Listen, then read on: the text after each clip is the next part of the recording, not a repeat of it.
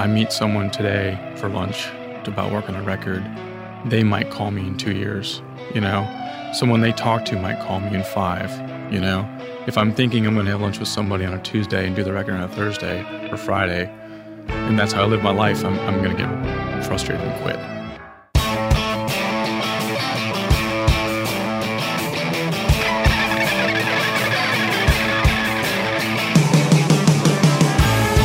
Welcome to Recording Studio Rockstars. I'm Lid Shaw, and this is the podcast created to help you become a rock star of the recording studio. Hello, Rockstars. It's Lid Shaw, your host for Recording Studio Rockstars. I created this show to introduce you to real-world recording professionals, to hear their stories and learn from their experiences so that you can take your records to the next level and be a rock star of the studio yourself. My guest today is Mr. Chris Mara, owner of Nashville's Welcome to 1979 recording studio and owner of Mara Machines, the largest analog tape machine restoration company in the world. Chris's passion for recording led to founding the analog-centric Welcome to 1979, which has clients such as Pete Townsend, Eric Burden, Brendan Benson, The Features, North Mississippi All-Stars, The Proto Man, John Oates, and Jack White's Third Man Records, among many. Welcome to 1979 also has a beautiful cutting lathe and vinyl mastering department, making masters for Sony Records, Warner Records, Compass Records, and Concord Records, along with many independent artists. Mara Machines restores analog MCI tape machines in use all over the world: Canada, Mexico, Greece, Vietnam, England, Brazil, and of course the United States. Mara Machines clients include also Pete Townsend, Arcade Fire, Live, Edward Sharpe and the Magnetic Zeros, Ryan Freeland, Greg Wells, and Justin Niebank. And Rockstars, this is something really cool that you will want to know about. Welcome to 1979 is also ground zero for a yearly recording summit, inviting you to meet panels of experts that have included inspiring producers like Vance Powell, Richard Dodd, Mitch Easter, Gary Pachoza, Larry Crane, and mastering engineer Hank Williams during previous years. Chris also hosts a regular event called Tape Camp, where you can spend a weekend in the studio learning all about analog tape, from aligning the machines right down through recording an analog tape session. I'll include links to all this stuff in the show notes, of course, and you can find out more just by clicking there. Chris is also someone who I have admired for years for his keen business acumen as a studio owner. He's built a successful recording studio, starting as an independent engineer, sending newsletter emails to friends, to a thriving commercial recording studio with clients all over the world. Please welcome Chris Mara to Recording Studio Rockstars. Chris, are you ready to rock? Of course. Welcome, dude. I hope you don't mind my lengthy introduction. No, I'm flattered. Thank you. Nice, man. Well, I really have truly admired your work for years. Since the first time I met you I remember being invited to a party here when you opened the studio. Mm-hmm. And literally I was receiving newsletter emails from you, as you traveled around the country doing recordings in barns and various places. Can you tell us more about who you are and introduce yourself in your own words? Sure. You did a great job. I don't think I can add to that much. I'm from what I call upstate Wisconsin, was raised working on farms and stuff, and I had a passion for music and went to a 2-year recording school, more of a community college, and moved here to Nashville in 1995.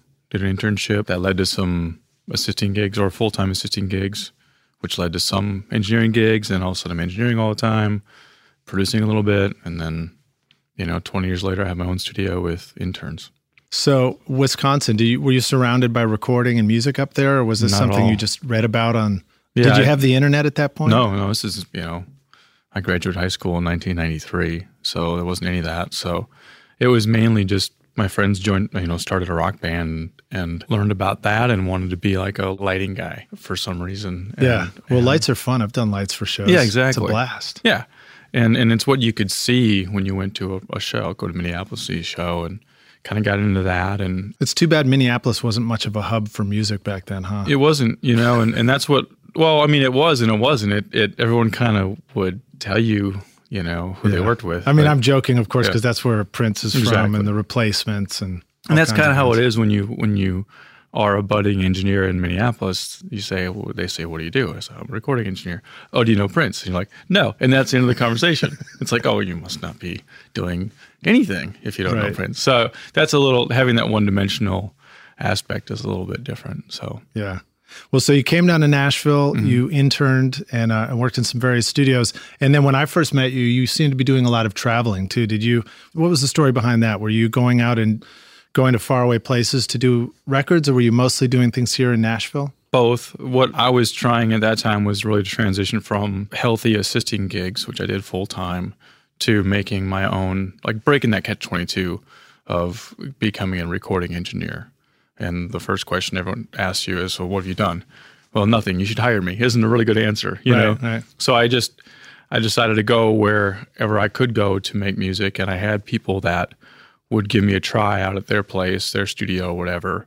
And that was kind of the beginning of the traveling. I went to Cleveland a lot, back to Minneapolis where I knew people, and I'm connected because I live in Nashville. So I kind of just pushed that as far as I could. Yeah, you know? I remember doing some of that too. When I had come sort of from St. Louis here because I'd been in school in St. Louis. And by being in Nashville, people considered me to have some cred, to come and work with bands there. So I understand what you mean, going back and working with the people you know and building a career. But you were doing something that really struck me at that point too, which is I remember getting on your email list somehow and receiving a newsletter from you. And it was like, you were telling this whole story about recording a band in the barn. And, and it had I feel like it had a little press play and watch a video clip in my email. And I thought that was just the coolest thing. Well, thank you. Yeah, I mean, and a lot of what I was doing was getting borderline burned out assisting. So when I did want to engineer, I wanted to do different and exciting things. So a lot of trips to Wisconsin, I would go to a commercial recording studio with a band and do the basic tracks. And then my in-laws at the time, no, wait, they're still my in-laws. At the time, they had, don't watch how I phrase this stuff. Hey, you do that. That's a true sign of success in recording if it's still, right? Right, yeah. Same in-laws. At the time, they had a cabin rental business. So I would track, like I said, in a commercial studio and then grab my laptop rig and go out to these cabins and do all the overdubs. And that's how bands could afford me because I wouldn't charge them for the cabin rental because I wasn't being charged for the cabin rental because I'm like the best son-in-law on the planet. So that's kind of the thing. And then my friend had this barn and he let me record bands in it. So I'd spend a couple weeks of summer doing that. Yeah. And that's how I could afford to vacation too.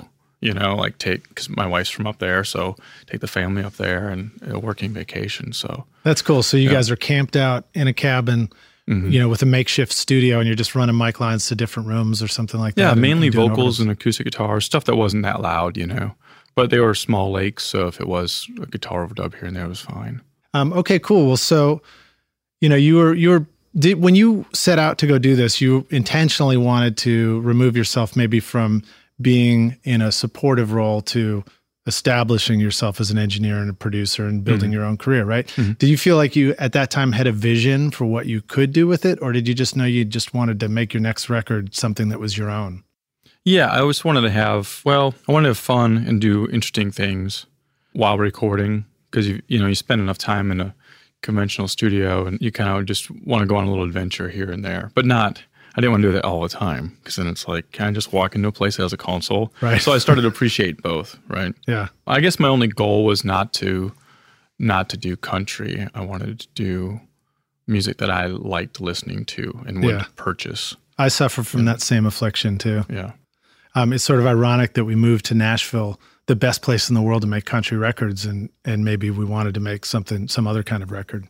Right. It worked to my advantage though because I did a couple years of Music Row demos, and you have to get really good really fast. I mean, everyone shows up at 9:30, you know this, and you're recording at 10:10, and drums, bass, guitars, acoustic guitar, piano, the whole deal. Yeah. So I parlayed that skill set that I was forced to learn into independent bands who are on a budget. I'm like, look, guys, you show up at 10. We're going to be recording at 10:30. It's going to sound awesome. And a lot of their experiences in a studio were the opposite. They'd show up, the guy's still plugging in cables, lunchtime rolls around, they start getting sounds, and they're paying for this. Right, right. So that level of professionalism was really appreciated by people spending their hard-earned money. And then, unbeknownst to me, doing these rock bands, I would bring them into studios I was assisting a lot at because I knew the manager. I'm like, hey, this is a cash gig. I get a little bit better deal. Just do it and leave. I didn't need anything. I had the key to the place, so they didn't need to get involved. And then when they got calls for things that weren't country, they'd call me to engineer it. Because they're like, that guy can take care of it all. Yeah, and then that led to just the oddest gigs, working with Juvenile and that kind of stuff because it wasn't country. So yeah. What's Juvenile? Was that one of the bands you were working with? Yeah, he's a rap artist. Yeah. Okay, cool. Yeah. Right on. Yeah. Shows how much I know. Well, so very cool. I want to get into how you transitioned from that into this amazing place here. We're standing in the control room at Welcome to 1979. But before we do, would you like to start us off with an inspirational quote? Sure. I'm a list guy. I have a list in my phone of what I'm going to do every day. And at the top, I just have it on there for like a year. It says, there's no immediate escape from endurance. Right. So I like that, man. It's like there's no shortcut to the top. It'd be the same kind of idea, right? Yeah. It's like, come on. Okay. When we walked in the door, we ran into Cameron, who's here, and he's become a serious runner. And it's that same idea. When you're running, you could run a little faster, but you pretty much just have to just keep running until you get there. Right. So what does that mean to you and your journey here? What are some examples of the endurance process from starting out as an assistant to building this incredible studio? Well, I guess that what that reminds me every morning when I look at my list is if you're seeking out instant gratification, you're in the wrong business. I meet someone today for lunch about work on a record. They might call me in 2 years. Someone they talk to might call me in 5. If I'm thinking I'm going to have lunch with somebody on a Tuesday and do the record on a Thursday or Friday, and that's how I live my life, I'm going to get frustrated and quit.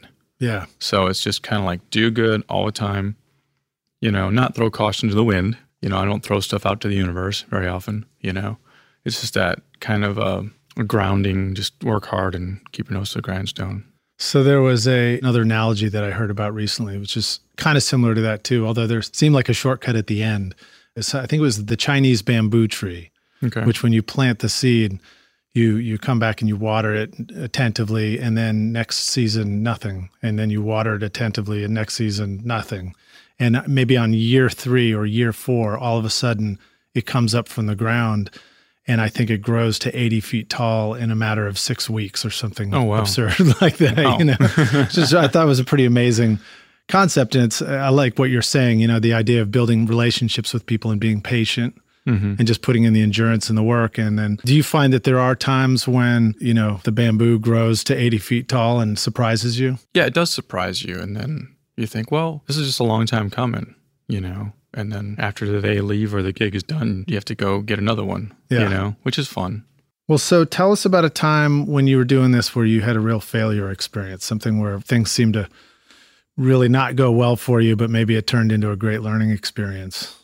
Well, it's a good segue because you were just talking about the marketing that I did and do and all that. And I seriously legally can't go into details about the story, but I had a major misstep regarding social media and a project I was working on. Oh, yeah. Oh, no. Oh, it was bad. And it came from a really good place. It was an honest mistake on my behalf, but a mistake nonetheless that potentially cost people a lot of money and grief. Wow. And the learning point was I just called the top person that I offended. He didn't know me. I said, Mr. So-and-so. I said, Mr. I said, my name is Chris Mara. I've caused you a lot of grief because of this. And he laid into me and he said, you tell your intern or whoever does your social media that. I said, that's me. I did that. And just I was scared shitless. And luckily that lesson has served me well because I always ask now, do you mind if I post this? Even when I think it's going to be a yes, well, that's the most dangerous, of course. And a lot of them have been like, no, not yet, And so I've learned from that mistake. I try to learn from other people's mistakes. That's the easiest way to do it. But that's a big recent one for me. So what's fascinating to me about that is you've got something like social media and you are trying really hard and honestly, and of course you didn't share the details, but my interpretation is you were trying really hard to do the right thing, which was promotion. Mm-hmm. You're probably trying to help an artist that you're working with or somebody who's here with a label or something like that. And you're trying to, use these tools to promote and build the business. And accidentally, just through one small move, you make a mistake of putting something that somebody else doesn't want to be put out there and step on somebody's toes. Yeah. So what's your takeaway from all that? I guess it's just, make sure you ask permission and check with people before you even... Yeah, the takeaway is you can't unring a bell. Yeah, exactly. I mean, you want it to reach far, so ask permission because it will reach far if you do a good job. Yeah, so just if there's one thing you can learn from me is because it was a close call, it was a big deal. I mean, it wasn't just someone upset, it was a big deal. And I had no idea, like none. I wouldn't have done it. That was kind of my defense. If I'd known this would have happened, I mean, it had to be an honest mistake. There's no way I would knowingly have done this. But always ask. It's a simple question. Well, so do you ever find that sometimes it's frustrating waiting around to ask and get an answer? Yeah, but that's a lot less frustrating than having to call somebody and apologize. Well, all right. So now how about sharing with us a story of a moment of success for you, something where things really came together and you were just excited about it. You felt like, I can't believe this is happening now. That has to be working with Pete Townsend last year. He'd been a Mara Machines client for a few years with little interaction with me personally. He bought machines through Vintage King. His sales rep, Ryan McGuire, set everything up. So it was mainly just an email here or there with Pete. And then my phone rings one day and it's Pete Townsend. To the point I'm walking around the studio thinking that someone's messing with me. Anyway, so he booked a few days at the studio and that was surreal. And he walked in and we just started working. Some great musicians on it, of course. And afterwards he left and I looked around and he loved everything. I mean, he loved it. And I didn't do anything different. Didn't rent a piece of gear, didn't rent a cable, I just did what I do and do it the way you normally do it. And yeah, and that was kind of like, oh wow, I would have done it any way he wanted it, but we started out the way I do things and didn't have to stray. So that was kind of like, oh, okay, this is starting to work. Yeah, that's cool. So the takeaway there is that, while you do have an amazing collection of gear here, your sense after that was that you and your process, you who you are as Chris Mara, the engineer, the producer, just doing things the way you do it was Pete Townsend worthy. Yeah. And he is one of the few that have recorded anywhere, can record with anybody. I mean, I can't think of somebody who wouldn't return his phone call. Yeah. And I'd do it. Yeah. Pete, call me. Exactly. Try me out. Yeah. And to have him not only happy, but like send me follow-up emails saying, hey, I listened to this back in England. Sounds awesome. Thank you so much for your time. That kind of thing. That's cool. It's I think it was one of the VH1 specials, classic album series, where I think they showed him in his studio making of, I don't remember which album it was, but it was, he had his BCM 10 console and he was, playing all these great parts through it. And so now I like to picture that your tape machine is paired up with his BCM 10 and he's mixing that at his studio. That's really cool. Mm-hmm. All right. So Chris, tell us about Welcome to 1979. You set out to sort of make your own mark on the world and you made quite a mark. Mm-hmm. So describe this place to us. Where are we? What is this all about and why did you create it? The idea was slow, but as a freelance engineer, you rent studios and I was attracting these rock bands. So, I had success in that, but it was getting harder and harder for bands to justify my expense and a studio's expense. And because technology, this is 10, 12, 13 years ago, technology was getting to the point where a home studio was pretty damn good, and I was attracting bands from, Indianapolis and Minneapolis and Cleveland and that kind of thing. I mean, a studio engineer there were half as much. And bands said to me, hey, last record, it was a little bit more to work with you, and now these guys have dropped their rates and yours has gone up a little bit. We can't really do twice as much. Okay, I get that, You didn't just tell them to play twice as many notes in the time? Yeah, let's do half as many songs. Yeah, it doesn't really work. So what started to happen was, my friends were doing the build a mix suite at home, run into a studio for 3-4 days, track and overdub as much as you can, and then edit and mix for a couple months or something. Yeah, and everybody's getting deeper and deeper into a computer too. Yeah, so you're buying a Pro Tools rig and you're not charging more. You're just getting your time and you're at home and, I'm married and still married and all that. And that didn't really appeal to me. I didn't know what the answer was, but I knew that wasn't it. So I just started thinking, maybe I should get my own place, but I want a tracking facility. Because that's the part I like the best when I record is to track. And I want to expand that. I don't want that to get smaller in my process, you know? I've been thinking about that a lot lately. The difference in tracking is you're around people. And even when I was going into studios, we would track the whole time and just do overdubs as we went along. So everyone is involved and it doesn't get down to this 1-track, 2-track kind of thing. Yeah. So I started kind of defining what I wanted and I was working at about 10 different studios and I would travel a lot. And it kind of got down to 2 different types of studios. Ones that everything worked, like every piece of gear worked, but you didn't really want to be in there. Right. for long periods of time. The ones with the, well, I'm just glancing over. Yeah, no, we're safe. The ones with the black leather couch that felt like you were in a bank lobby? Right, exactly. And then there was ones that you really liked being in, but nothing worked. So then you don't want to be there. So it's like there's got to be somewhere in between. So then I set out to find that. And I looked for a space for a few years, about 2 years. Like, every day off, I would just go drive and look for places. And kind of ran through a bunch of different business models in my mind. It's like, do I buy a house, like a separate house?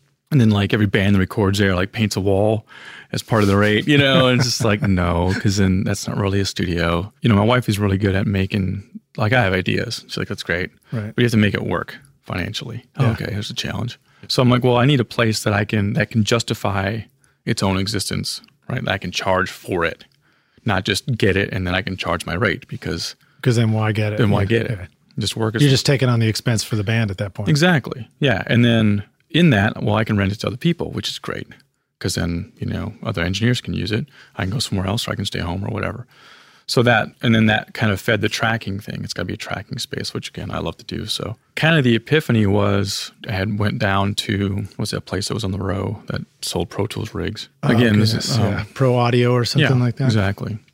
And this is, 10, 11 years ago. I said, hey, I need a 24 IO Pro Tools rig. And it was like 40 grand. Yeah. And I'm like, I don't know if I can swear on here or not, but it was like... You can. It's actually, I rated it explicit just for that very reason. But I was like, you got to be fucking kidding me. At the time, I had already had 2 racks of gear and a 2-inch tape machine that I was hauling around to these studios because they had sold their tape machines. And I'm like, well, I already have a tape machine. And that's kind of what I use anyway. So why don't I not get a Pro Tools rig? And the epiphany was the thing that I don't have, the Pro Tools rig, will be my biggest asset. Yeah. And that's where the name came from. And that's where the whole thing came from. It wasn't, I'll tell people now it was because it sounded better, but it was like, I can freaking afford it, And I don't have to charge people that 40 grand. I'd rather get square footage that I can grow into. And that's what I did. So I found this place, convinced them to lease it to me for Describe this place. Where are we? Or where, and what did this used to be? Well, we're standing in, it used to be a record pressing plant. It was built in 1953 as a pressing plant. The whole building is 33,000 square feet. I now lease about 10,000 square feet. Most of it, it's one studio, not one room, but one studio. It's not like an A room, B room, C room kind of complex. Didn't want that. There's 6 people here. We're working on your record. The whole place makes noise. The same song. That's cool. The whole place makes noise. It's the same song. I like it. So which helps with isolation. You guys are playing the same song, right? So I had a checklist. I wanted ground level load in because I'd worked at studios that didn't have that. Yeah. It's not fun. And I wanted a big control room. So we're standing in a 1,200 square foot control room. This is bigger than a lot of people's entire studios. It was bigger than my house when I leased this building. Nice. Yeah. So I made a deal with my wife. I said, look, I want to lease this space and build a studio. Randy Blevins hooked me up with a console, because I knew how to fix it. So he sold it to me kind of as is. What's the console that you have right here? It's a MCI 428 made in 1978. It's got really nice flashing lights on it. It does. Too. Yeah, it's pretty cool. But anyway, so I said, hey, Yoli, I want to lease this space. It's X amount a month. And she's like, well, that's basically like getting another house. I said, but I think if I pick up a couple more projects a month, we'll break even and I can start building it. And we were probably 4 months away from having our second kid at the time. So the timing is everything, And we just kind of agreed, well, look, let's just give it a year, And I said, yeah, if I can't make a tracking facility work, like a unique tracking facility with like work in this town, I'm going to find something else to do. Because really at that point, if I wasn't tracking a band, I was doing editing, which I do not enjoy. Plus, you're basically saying if I can't make a room that gathers human beings together to record in a city that has some of the best musician human beings on the planet. That's exactly what I was saying. Yeah. So it's on me. And if the industry I'm in can't support that, I'm going to go do something else. And that's why we have a big party every year, because another year, Yeah. And we're in our 8th year now. Gosh, there's so many things to talk about. Let's talk about the big party every year since we're here. Okay. What is it? It's different every year. 2 years ago, we had the cutting room. It's just an excuse to challenge ourselves or do something fun and showcase the space and invite a couple hundred people and just have a party. Okay. So we're not talking about the recording summit. No, we're not. Just yet, but we should talk about that too. Okay, cool. And we're talking about our yearly spring anniversary party. Cool. But 2 years ago, we set up 6 different bands and recorded them all direct to disc at the same time, like playing dominoes. the same song? No, like one band plays a song, they stop. The next band plays the next song on the record, all the way through. And the were space. they all pre-mic'd up and in different spots of the studio? Yep. But you mix them live and in real time. Mm-hmm. That's cool. And just move down the console. It's my turn to swear. That's cool as shit, dude. Yeah, it was fun. So I've been here for a live to disc event for one of your recording summits. And I have to say, I mean, you know me, I'm a fan of mixing live to 2-track. It's what I've been doing at Bonnaroo as well. And it was so cool to see it. It sounded so great. And the concept of it just going downstairs and being, embedded forever on a cutting lathe was just the coolest thing ever. Yeah, and it's fun because it challenges, me as an engineer for no apparent reason. It's like no one's going to really hire me to record 7 bands or 6 bands on one side of a record, so I'll just do it myself, So Rockstars, you hear that? If any of you are out there and you want to hire Chris to record 7 bands live straight to disc, come do it. He's just waiting for it. He's got the skills. I'm one of the few that has it on the resume. Yeah. All right, so tell us about the recording summit.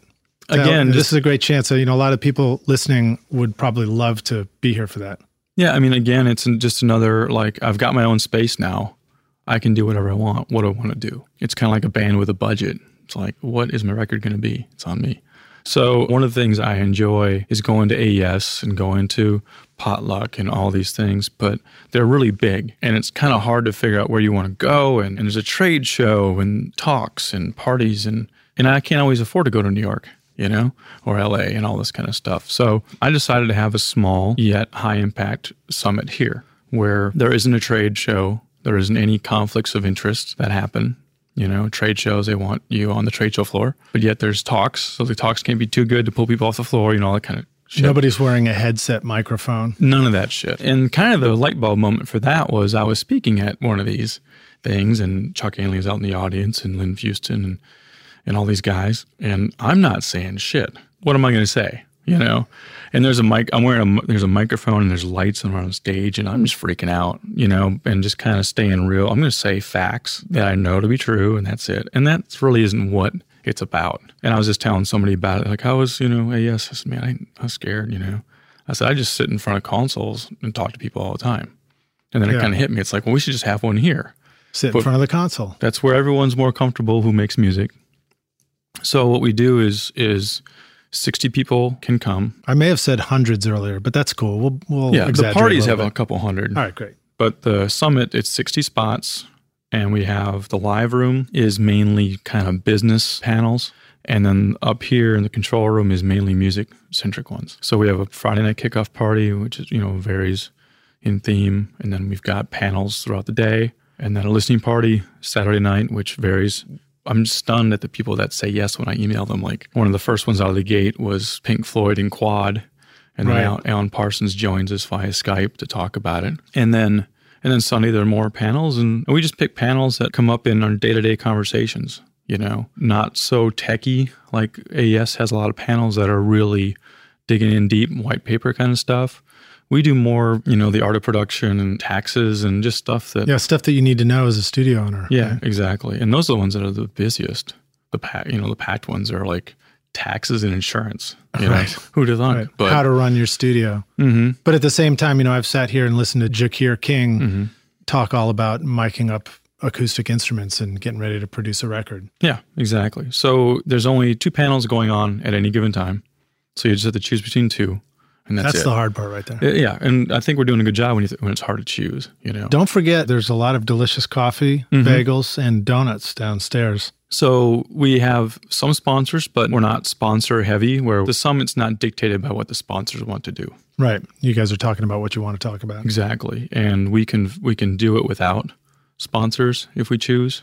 But and to be a sponsor, you bring coffee and bagels, and you're a sponsor. Thank you, that kind of thing. Yeah. Well, so then you also do another very cool thing here called Tape Camp. Can you tell us a little bit more about that? Sure. That came more from people just emailing me through Mara Machine, just wanting to learn more about recording on tape. In the studio, it's like, oh, if I could just come and be a fly on the wall. It's like, well, my clients probably wouldn't like that, They may not want flies in this control room. Yeah. So twice a year in the spring and the fall, we invite 10 people, and it's really affordable. It's not like Mix with the Masters. I mean, it's $250, I think, for a weekend. Right. And a long weekend too. Yeah, and we do lunch, So it's 10 people, and like a Saturday, we just do everything analog. I mean, it's mainly like, this is kind of where Pro Tools came from, is the theme of the conversation. It's like a history lesson. But we pull up some 2-inch tapes and listen to some stuff, and then have them listen to a plate and a spring reverb and tape delay, and then set up an echo chamber and teach them how to splice tape, which is kind of fun. And then I have somebody come in around 3 or 4, like acoustic guitar vocal, and record on like an 8-track, 1-inch 8-track or something. And the next day I have a full band come in, and everyone records and gets to punch in and be an assistant engineer and take counter numbers, verse, chorus, all that kind of stuff, and just do things, And so you may have just said this, I apologize, but are people getting a chance to understand how to align the machine and different tape formats and things like that? That's the third day, which is an optional day, and that's tape alignment, and we allow 6 people to attend that. And that's like... Because that's close quarters. You got to lean in over the machine and really know what's going on. Yeah. So the goal is that they learn how to do it in a day, which is a lofty goal, but they understand the concepts. And what's fun is I used to give them worksheets and then they would just read along, but now I make them take their own notes because they learn. I think you learn better when you're writing it down. And so I demonstrate a tape machine, and then everyone aligns it with guidance from me. And then we do lunch, and then afterwards, everyone lines it with like a lot less guidance from me. Yeah. So. And that's good. The writing down is important too, because it can be easy to just sort of memorize a series of knob turnings, and that doesn't really teach you how to align a different machine. No. But if you get the concept, you can kind of go from machine to machine and know what to do. Yeah, so we work on concepts, and what's fun is when the people that attend it have machines, and I know enough about a lot of machines where I can say, okay, on your machine, this is labeled this, but it's all the same thing. It's gain, it's high frequency, it's this, it's that. Much like the whole weekend is, Pro Tools is this is this, so... Do you ever have people attending who don't already have a tape machine? Yes. So if you're listening and you're just even curious, what if you're a beginner? You can still show up? Of course. Great. Yeah. Cool, man. Yeah. Let's talk about analog a little bit. I mean, here you have analog tape. You have a very cool mixing console. You got a lot of outboard gear. Yet you still have Pro Tools. And you did describe how you got into this, this sort of the distinction between where you wanted to invest at the beginning. But what have you discovered about the benefits of mixing through a console and analog tape and using outboard gear? Talk a little bit about that. I mean, I think a lot of listeners are familiar with a laptop computer and a DAW and plugins.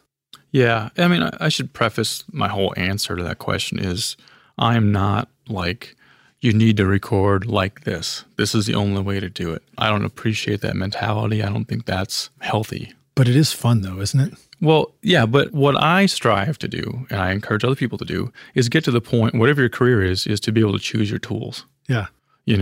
I think we all want people to come to us, not for someone who can fill a seat between 2 speakers for X amount of dollars an hour, but I want Chris Mara to work on my record. And Chris, after you heard our music, how do you think we should do it? And I'm like, well, how do you want to do it? And I'm comfortable in either world. Yeah. Kind of tape. Well, Pro Tools, well, that's cool. Yeah. Disclaimers aside, yes. I think still somebody who hasn't had a chance to work on analog, may not have all the outboard gear, and they're real curious, would probably just still love to hear you describing it. Like, what are some of the things that happen when you're using? What's exciting about tape? What's different about working on tape than working in a computer? Start there. Okay. I think the coolest thing about a tape machine is it changes your workflow. You buy a different microphone, it's not going to change how you record. So you're focused on how it sounds. So I always get a question like, well, does tape sound that much better? It's like, yeah, it sounds better, but that's not the point. I'm sitting there with a band. I'm listening to the song. I'm counting the intro and the verse and the chorus and the second verse. Oh, it's 2 bars shorter. Okay, got it. Because when we rewind and someone wants to punch in, I can't just look at the waveforms and see where they get fat. Right. And know that's the chorus. I have to kind of know what's going on. And on the other side of the glass, the musicians, they have to learn how to play along and punch in, and the first one never works because they're ahead or behind or playing softer or louder, and then they get it. It's like, oh, okay, and we work together. So I'm a better engineer because I'm using a tape machine and a console, and they leave after a few days being a better musician in the studio because of that. Yeah. So now, what about how do you keep 20 playlists of 20 different solos when they're recording? You don't. When you're on tape? Say, "What'd you think?" Well, I liked some of it. What's some of it? Let's get it. Let's fix it. You want to just do it again over that same one? And what I've been doing is when I do track in Pro Tools, we get done and I have one song. I just go over it. I just delete it and do it again. Yeah. Because I'm used to not having to wade through options. I'm used to making decisions. I still bust everything down the same way I do when I record on tape. I take 2 mics on a guitar amp down to 1 track. Just those kind of things that have been tried and true things you have to do on tape. And I think it's just a better recording method. Yeah. Dare I say. All right. So share with us now kind of a badass trick that's fun to do in the tape world.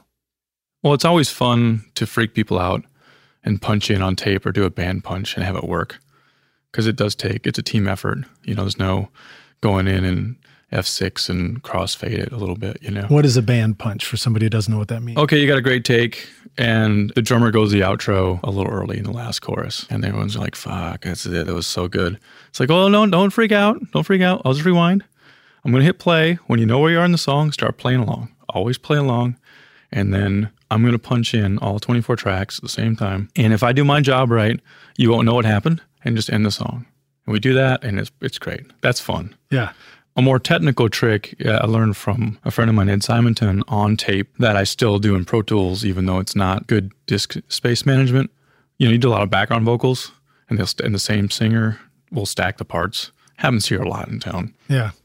And what I was doing was like, okay, they want to put, the high part on. Okay, that's on track, whatever. And then I put their headphone mix up, and then I put my monitor mix up, and they put another part on. I have to turn those both down, And put the third part, I have to turn those down and pan them. And we go to the next chorus and do the first part. Oh, have to change it all again. Well, Ed's like, hey, you dumbass, just mult it and arm all the tracks so they're all there at the same volume. And then when you get the first part done, you just unarm that track, go to the next part. On those 2 tracks that are still armed. When you get the second part, unarm that track. And the third part, and you move on. You don't have to change any headphones or anything. And that's really been kind of cool. I mean, people listening may be like, oh, we've been doing that since 78. But I learned it 10 years ago, and I think it's cool. Oh, that's cool. So, yeah, well, I like any of the things that make the process more seamless.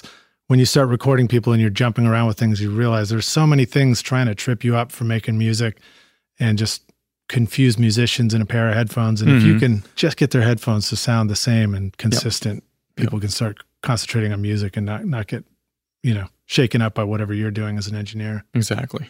Yep. Cool. Well, let's see. I'm trying to think. You want to talk a little bit about the vinyl before we kind of take a break and then come back for the jam session? Sure. Tell us a little bit about what you have here for your vinyl mastering. I know we did talk about it some, but fill in some more details. Well, much like the studio being, a problem solver for me, having a space to record the people I want to record. Once I started doing that, bands I was recording on tape were having their records released on vinyl, their projects released on vinyl. And I would get the record, and it didn't sound anything like the mixes. Yeah, I've had that experience too. And then I'd do another one, it sounded really, really good. And then I get another one. So I called a friend of mine, well, not a friend of mine, I emailed Hank Williams, the mastering engineer, said, hey, Mr. Williams, if you have a minute, I've experienced this, and I think you would know the answer. So he explained to me over lunch what the vinyl mastering process is and what a cutting lathe is. Because I really, before that, I didn't even have a mental picture of how I thought. I mean, I for all I know, you put a thumb drive into a record press. I mean, seriously, I didn't know. Yeah. And he says, no, there's somebody else that changes the way it sounds and puts it on a record. I'm like, oh, okay. And some people do it really well, and some people do it kind of, this way. And it's not one size fits all. It's not. And they change how it sounds. I'm like, oh, wow, amazing. And then I did about 10 more records, and I decided, ignorance, I'm ignorant, but I can probably do this as good, or if not better, than several of these I've gotten. So I call Hank. I say, hey, Hank, I think I should do this. He goes, I think you should too. So he helped out and met the right people and bought a lathe. And of course, Yoli, my wife, said, well, that's fine and dandy, but you need to make it work. Right. So I got a wink and a nod from some potential clients and bought it and started. Can you explain a little bit more what a lathe is and exactly, a lot of people are probably familiar with the turntable. They might hear you say lathe and they're like, oh yeah, you just bought a turntable. Right. So no, this is not quite that, is it?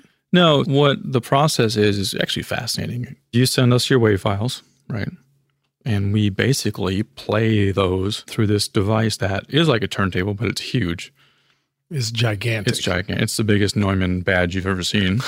It's a Neumann VMS 70. And it cuts the master onto this. It's a lacquer. It's a soft aluminum disc with a thin layer of lacquer coating on it. It's kind of like a turntable in reverse. Instead of the record playing sounds through the needle up to the speakers, comes down through the wire and moves the needle and cuts into the record, right? Exactly. Yep, in real time.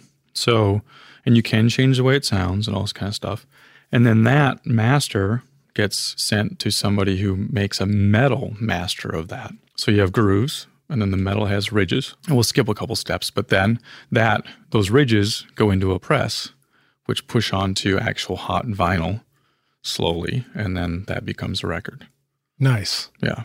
And so now you guys, there is a sort of full-featured nature to what you guys offer for doing vinyl here, right? You can send, what would somebody send you and what might they expect to come out of the other end of Welcome to 1979? Right. Currently, right now, today, you can send us a WAV file or tapes, and we'll send the lacquer master to a guy that does the metalwork. This spring, we'll be ready to do metalwork here.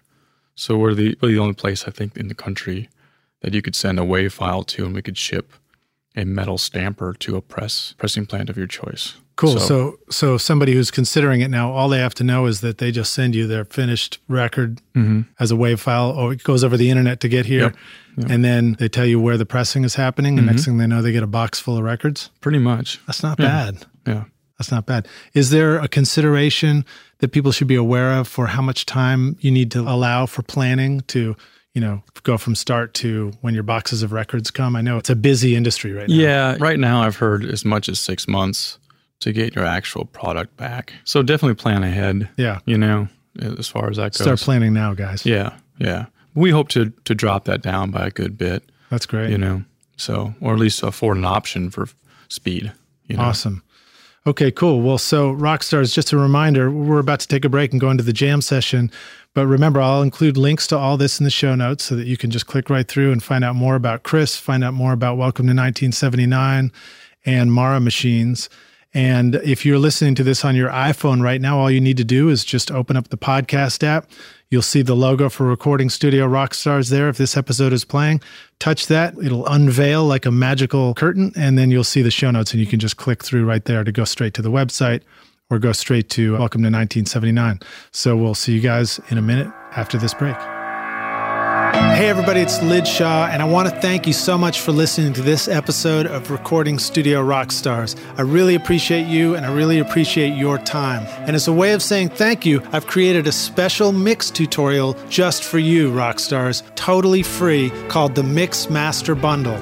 With it, you get over 2 hours of detailed videos watching over my shoulder as I mix a song in my studio. Plus, I give you the free ebook that explains how I recorded the tracks. And you get downloadable multi-tracks so that you can practice your mixes, including the Pro Tools session file, using nothing but stock plugins in Pro Tools, all of which you would find in any other DAW, whether you're on Logic or Studio One or Reaper. Maybe you're struggling with trying to improve your mix technique, or maybe you just simply don't have access to multi-track files or can't record a full drum set in your studio. I wanted to give you a chance to create your own mixes from full drum kit, bass, and guitars recorded in my studio. The song is called American Winter, and it's off my instrumental record Skadoosh, and it's all available for you totally free right now. All you need to do to get it is text Mix Master Bundle to 33444, and I'll send it directly to your email. Again, that's Mix Master Bundle with no space to 33444, or you can go directly to mixmasterbundle.com, enter your email, and I'll send all the files directly to you. Thanks so much, Rockstars. We'll see you guys in the jam session. Cheers.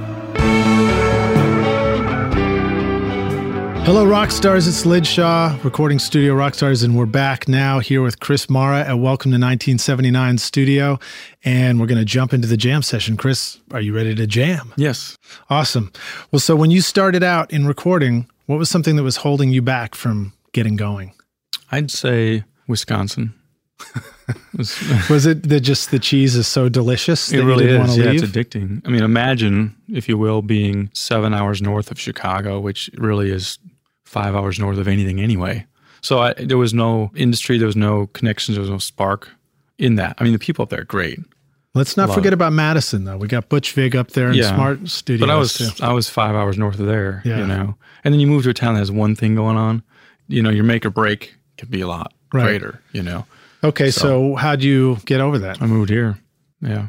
And do you feel like that obviously worked for you? So you took yourself to a place where there was a lot of action going on in recording and music. Do you feel like that's the only option for people who may not be, you know, have a music city nearby? Well, I can't speak for everybody, but I don't think anyone moves to Clear Lake, Wisconsin, where I'm from, to do music.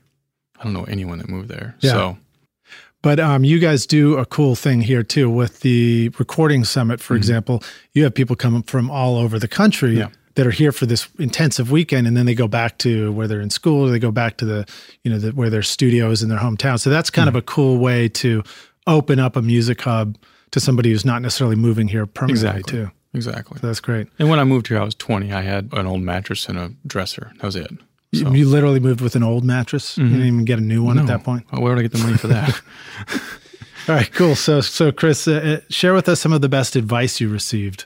Man, Larry Crane is a good friend of mine, and he's a wicked smart bastard too. But I read his Zen rants in Tape Op a lot. And one several years ago was a little story about, you know, his friends are photographers, which is a hobby of mine. They have a saying that if you see something cool happening, don't go back to your car to get the better camera. Because when you get back, the elk is done, you know, doing whatever it's doing. It's always nature. Yeah, it's always nature, you know, or whatever. So it's kind of like shoot the shot with what you have. And then if you have a moment, go back and improve it. Yeah. Or, you know, get the camera and now fixing the mix. You know what I'm trying to say? That has served me very well. Somebody's singing, someone's jamming, throw the mic up and go. Yeah. And I work with producers who will stop somebody from singing a great song in a great moment to try a different microphone. And I do it because I'm working for them, but I'm thinking, man, you know. Just blew it. I mean, I've got a 47 up. You want to hear what a C12 sounds like? Because, of, you know, what the fuck? Just, you know, so. So that's tricky. Now, do you ever find yourself listening to the mic that's up and the performance and something's bugging you like, oh, God, I want to switch the mic? Or no, then I will. Mic. Yeah, I mean, if I'm not capturing it right, sure. But, you know, my joke on a because I track a lot, like on a really heated tracking date when ideas are flying, like I'm gonna play this guitar instead, or you know I'm not gonna do that, I'm gonna do this. My joke is I just use the mic with the best proximity, which is the closest one to me. Right. You know, I'll just grab it, put it on there, and go. You know, and if they start running through takes, then I run down there and switch it out.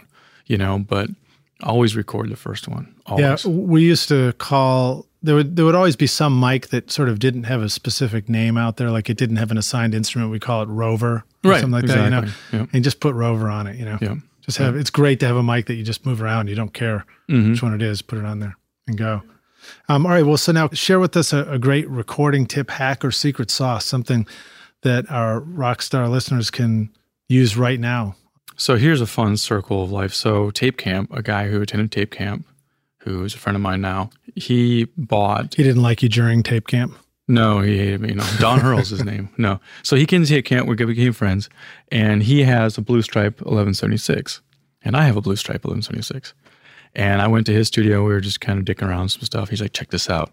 If you turn this knob, the attack knob or release, I can't remember which one, it clicks, right? Clicks off. Right. The compressor circuit goes off. And he goes, and it'll distort. You just crank up the input even just if a little it's bit, off? and it'll get this little hair on it. And I'm like, oh, that's cool. The very next week, Eric Burden comes here, and the producer's like, man, we just need a little bit of hair on that, you know? And I'm like, I got the thing, you know? And I didn't tell him, I just learned it. But it's funny that, you know, dare I say the student became the teacher, but Don taught me a trick. And I've always been a fan of like just the right kind of distortion on the right thing just makes or breaks it. It's like colors, subtle colors, right? Yeah, yeah. So now have you found that, you know, Blue Stripe 1176, the hardware unit, that's a great tool to have around. Mm-hmm. I don't even get to work on those except for occasionally when they show up, you know. Have you seen a similar misuse or like kind of trick in the plugin world in Pro Tools? You know, have you experienced that sometimes you can run things through things and get that same similar, what'd you call it, put a little hair on it? Yeah. I think, no, I mean, I use Sans Amp a lot in Pro Tools to get that same thing. Big fan of SansAmp. Yeah, me too. And don't forget, everybody, that one's usually free now, right? I think so. But one thing I learned on Pro Tools, I have a lot of friends that have their own studios, and I'll just go in and do like mix finishing. Like I'll spend 30 minutes on a mix, 4 or 5 mixes, and then go home. And this one friend of mine, Billy Livesey, his mixes always they have this thing to them, and his gain staging is all fucked up. I mean, I'm talking like really fucked up. And what I used to do is go in there and kind of do a save as and start changing things around. And I'd get done, but it lost whatever that was. And about the third time over there, I'm like, I'm just going to leave like the master fader down at -20. And that's where he had it, and just mix in there. And it just had this like impact or I don't know, weird. Not good, but cool. So what's the takeaway from that? Because I've experienced stuff like that too, working with artists who have Pro Tools and they don't understand the things that I think we're all supposed to understand. Mm-hmm. And then it sounds great, or they completely redline something and it sounds way better like that. Well, yeah, I mean, the takeaway, like mix finishing is kind of like walking in and just kind of, seeing what's going on. And my dad has always taught me, modern machines is restoring and you're always fixing stuff and you're troubleshooting in sessions too. And my dad is an electrician and fixes stuff. And he says you should just not open your toolbox for like 10 minutes. Just look, listen, see what's going on. If you just grab a wrench and start wrenching, you're going to screw something up. Interesting. And that's kind of the thing there too. It's just like, my old man's pretty smart. I keep learning that same thing over and over again, Yeah. But yeah, that's kind of the lesson there. It's like, just listen, just look around, trust the process. Happens when drummers come in, and set up their kit, like studio drummers, and they play, and you're like, that kick drum sounds like shit. But wait a second, let's just trust this. Put a mic where I know where to put it, and then the whole, and it sounds great. All of a sudden, they start playing the song along with other people, and everything sounds right. Yeah, there's a reason it sounds like that. I feel like I see that repeatedly in vocal tones. You set up a sound for a vocal, and it's what you would normally do. It's the right pre, it's maybe some EQ, maybe not. It's the right 1 or 2 compressors or whatever you're using. But then something's not right, and I have to stop myself. You want to go start tweaking, then you're like, let's just wait a second, let them warm up. And then all of a sudden they sing it a line just the right way and it's perfect. And you realize you had no control over it in the first place. It was just whatever's coming out of their mouth. Yeah. Yeah. And that's a great quote too about just, what is it? Wait 10 minutes before you open your toolbox. Yeah. He says that every toolbox should have a timer on it. Like a time lock. Time delay. You can't actually open it right away. Yeah, yeah. All right, cool. So now share with us a favorite hardware tool for the studio. Something that when you go to make records, you're always just glad you've got it. I rarely record without a DBX 160 VU. Nice. They make sense to me. Now we're talking about the compressor, right? The compressor, yeah. The DBX 160, and I believe, is there a plug-in version of that? Is that perhaps? I don't know. Who knows? Who cares? Yeah, I've got 4 of them. I bought them when they were affordable. I don't have any more because they're not affordable anymore. All right. So, what are some things that you love to use them on? Kick, snare, guitars, vocal, bass, background vocals. Lately, I've been putting one behind another compressor as a limiter. Mm-hmm. I'm not using one compressor too much. Like one's compressed and one like just limits. Or I'll use 2 160s, like one compressor and one right behind it as a limiter on a vocal, especially. Somebody I don't know, haven't recorded before. Right. Just really that little safety bit. Mm-hmm. Yeah. Yeah, that's smart. What I grew fond of before I really had ears to know it sounded good, I just liked using it. Like I'm in a different studio. When I first started engineering, it's always vocals. Probably one of the hardest things to record, really. They throw you in on it. And I'd be recording on tape one day and then Radar the next and then Pro Tools the next. And metering is always an issue. Right. You never really know where you are too. And a DBX 160 VU, I'm not endorsed by them. They don't make them anymore. The metering's phenomenal. You hit input, you know where you're at. You hit gain reduction, you can gain reduction. You can guess on your makeup gain. You can hit output, and it's a VU meter, and you set it, and away you go. All right. How about a favorite software tool in the studio? Something you like having around? The SansAmp we talked about. Mm-hmm. That's pulled me out of a lot of fires. Echo Boy. I started mixing in the box once I found Echo Boy. Yeah. Did you hear that sound, Toys? You're getting a lot of shout-outs on this podcast. Yeah, there you go. Yeah. And unrehearsed shout-outs, I should say. Because I'm a big tape delay fan. I mean, I use tape delay all the time. Yeah. And I could never get it right. And I would, when I was in the box, I would still go out to a machine for tape delay on the vocal or this or that. And I found Echo Boy. I was like, this is great.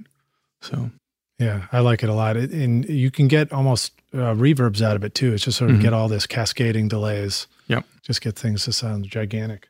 Great. All right. So now here's a great one for you, Chris. What about a resource for the business side of doing a studio? I'd like to hear even more than one answer from you, but a resource, whether it's something online or a person or just advice. Mm-hmm.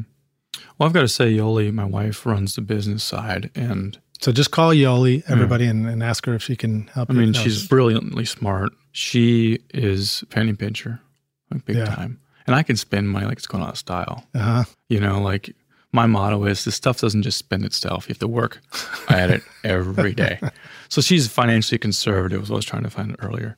So, I mean, she's the one that grew Mara machines. And I mean, I used to have to like get a deposit from you, take that money, go buy a machine, and then restore it and sell it to you. And now we've got 50 of them in stock that are paid for because she's just like, wait a second, this and that, and very nice to people. She can collect money very well because she can be nice, but yet firm. Right. Well, I know Yoli from coming to the recording summits, and she's always, there welcoming you as you arrive and get your badge and everything. Yeah. And I've thought it was very cool how you guys work together on building this whole studio and doing that.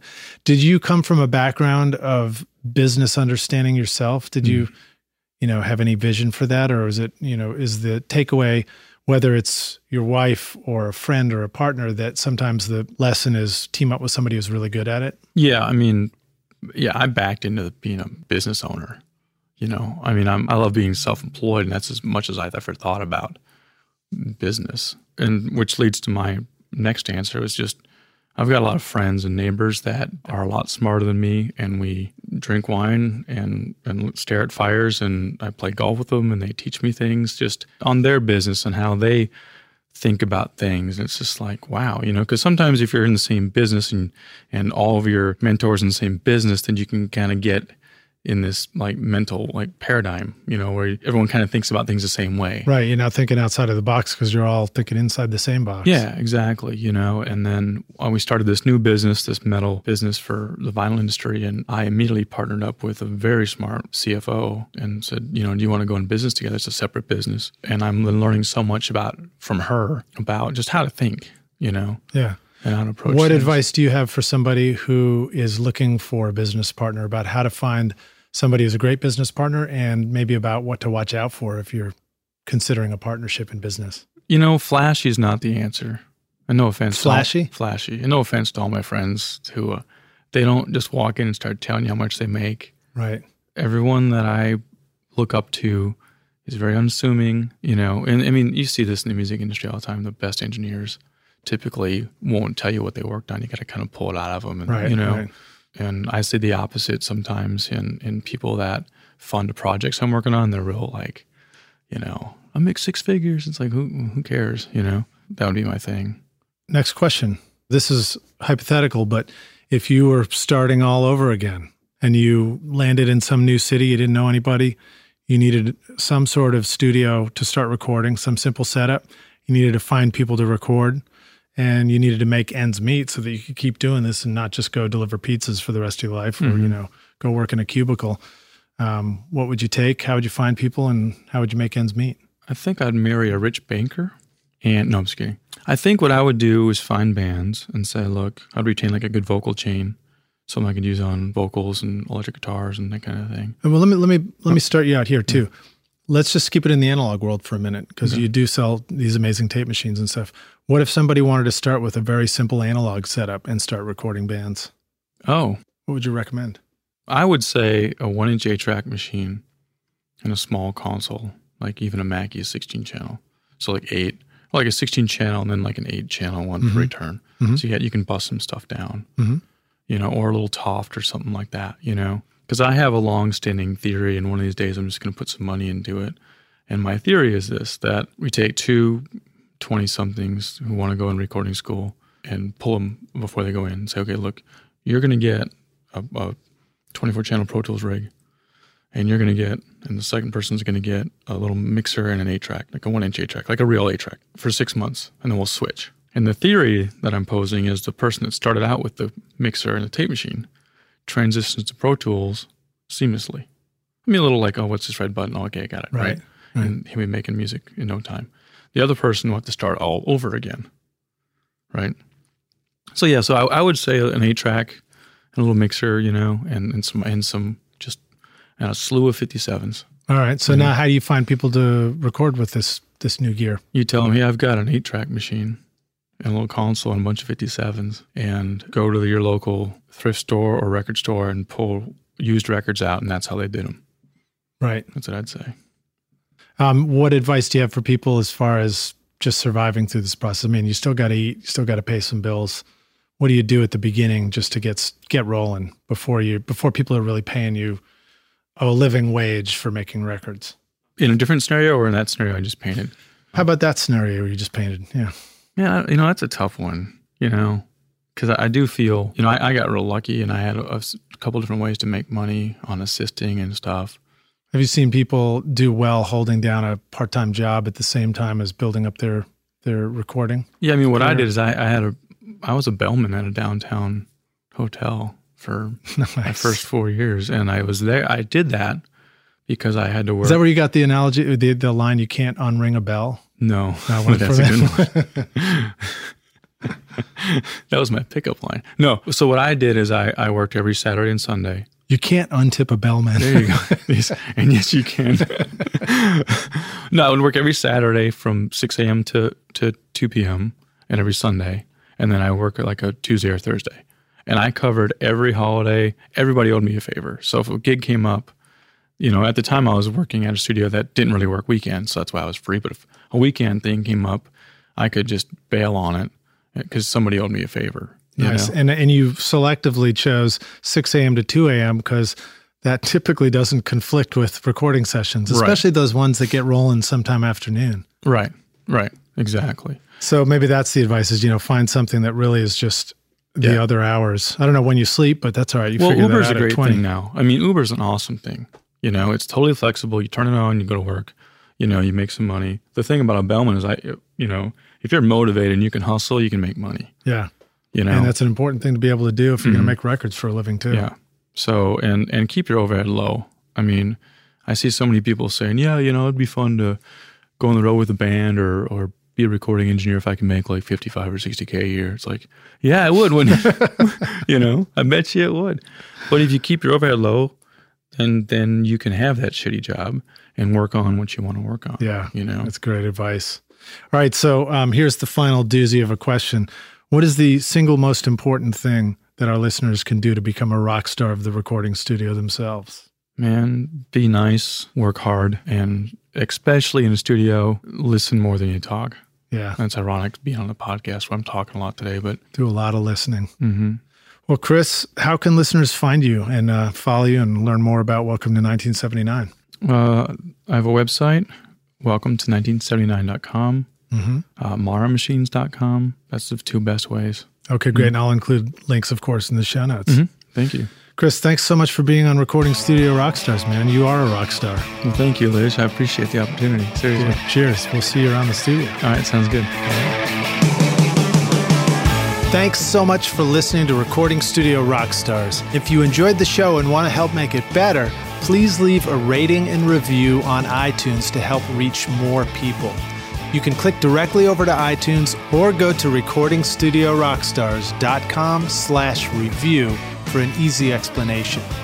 And if you want more free content, all you have to do is text RS Rockstars to 33444. Again, that's RS Rockstars to 33444, and I'll keep you in the loop with articles, videos, and podcast updates. And I'll let you know about any upcoming giveaway offers, all totally free. Thanks for listening. I'm Lid Shaw, and this is Recording Studio Rockstars. Now, go make great music.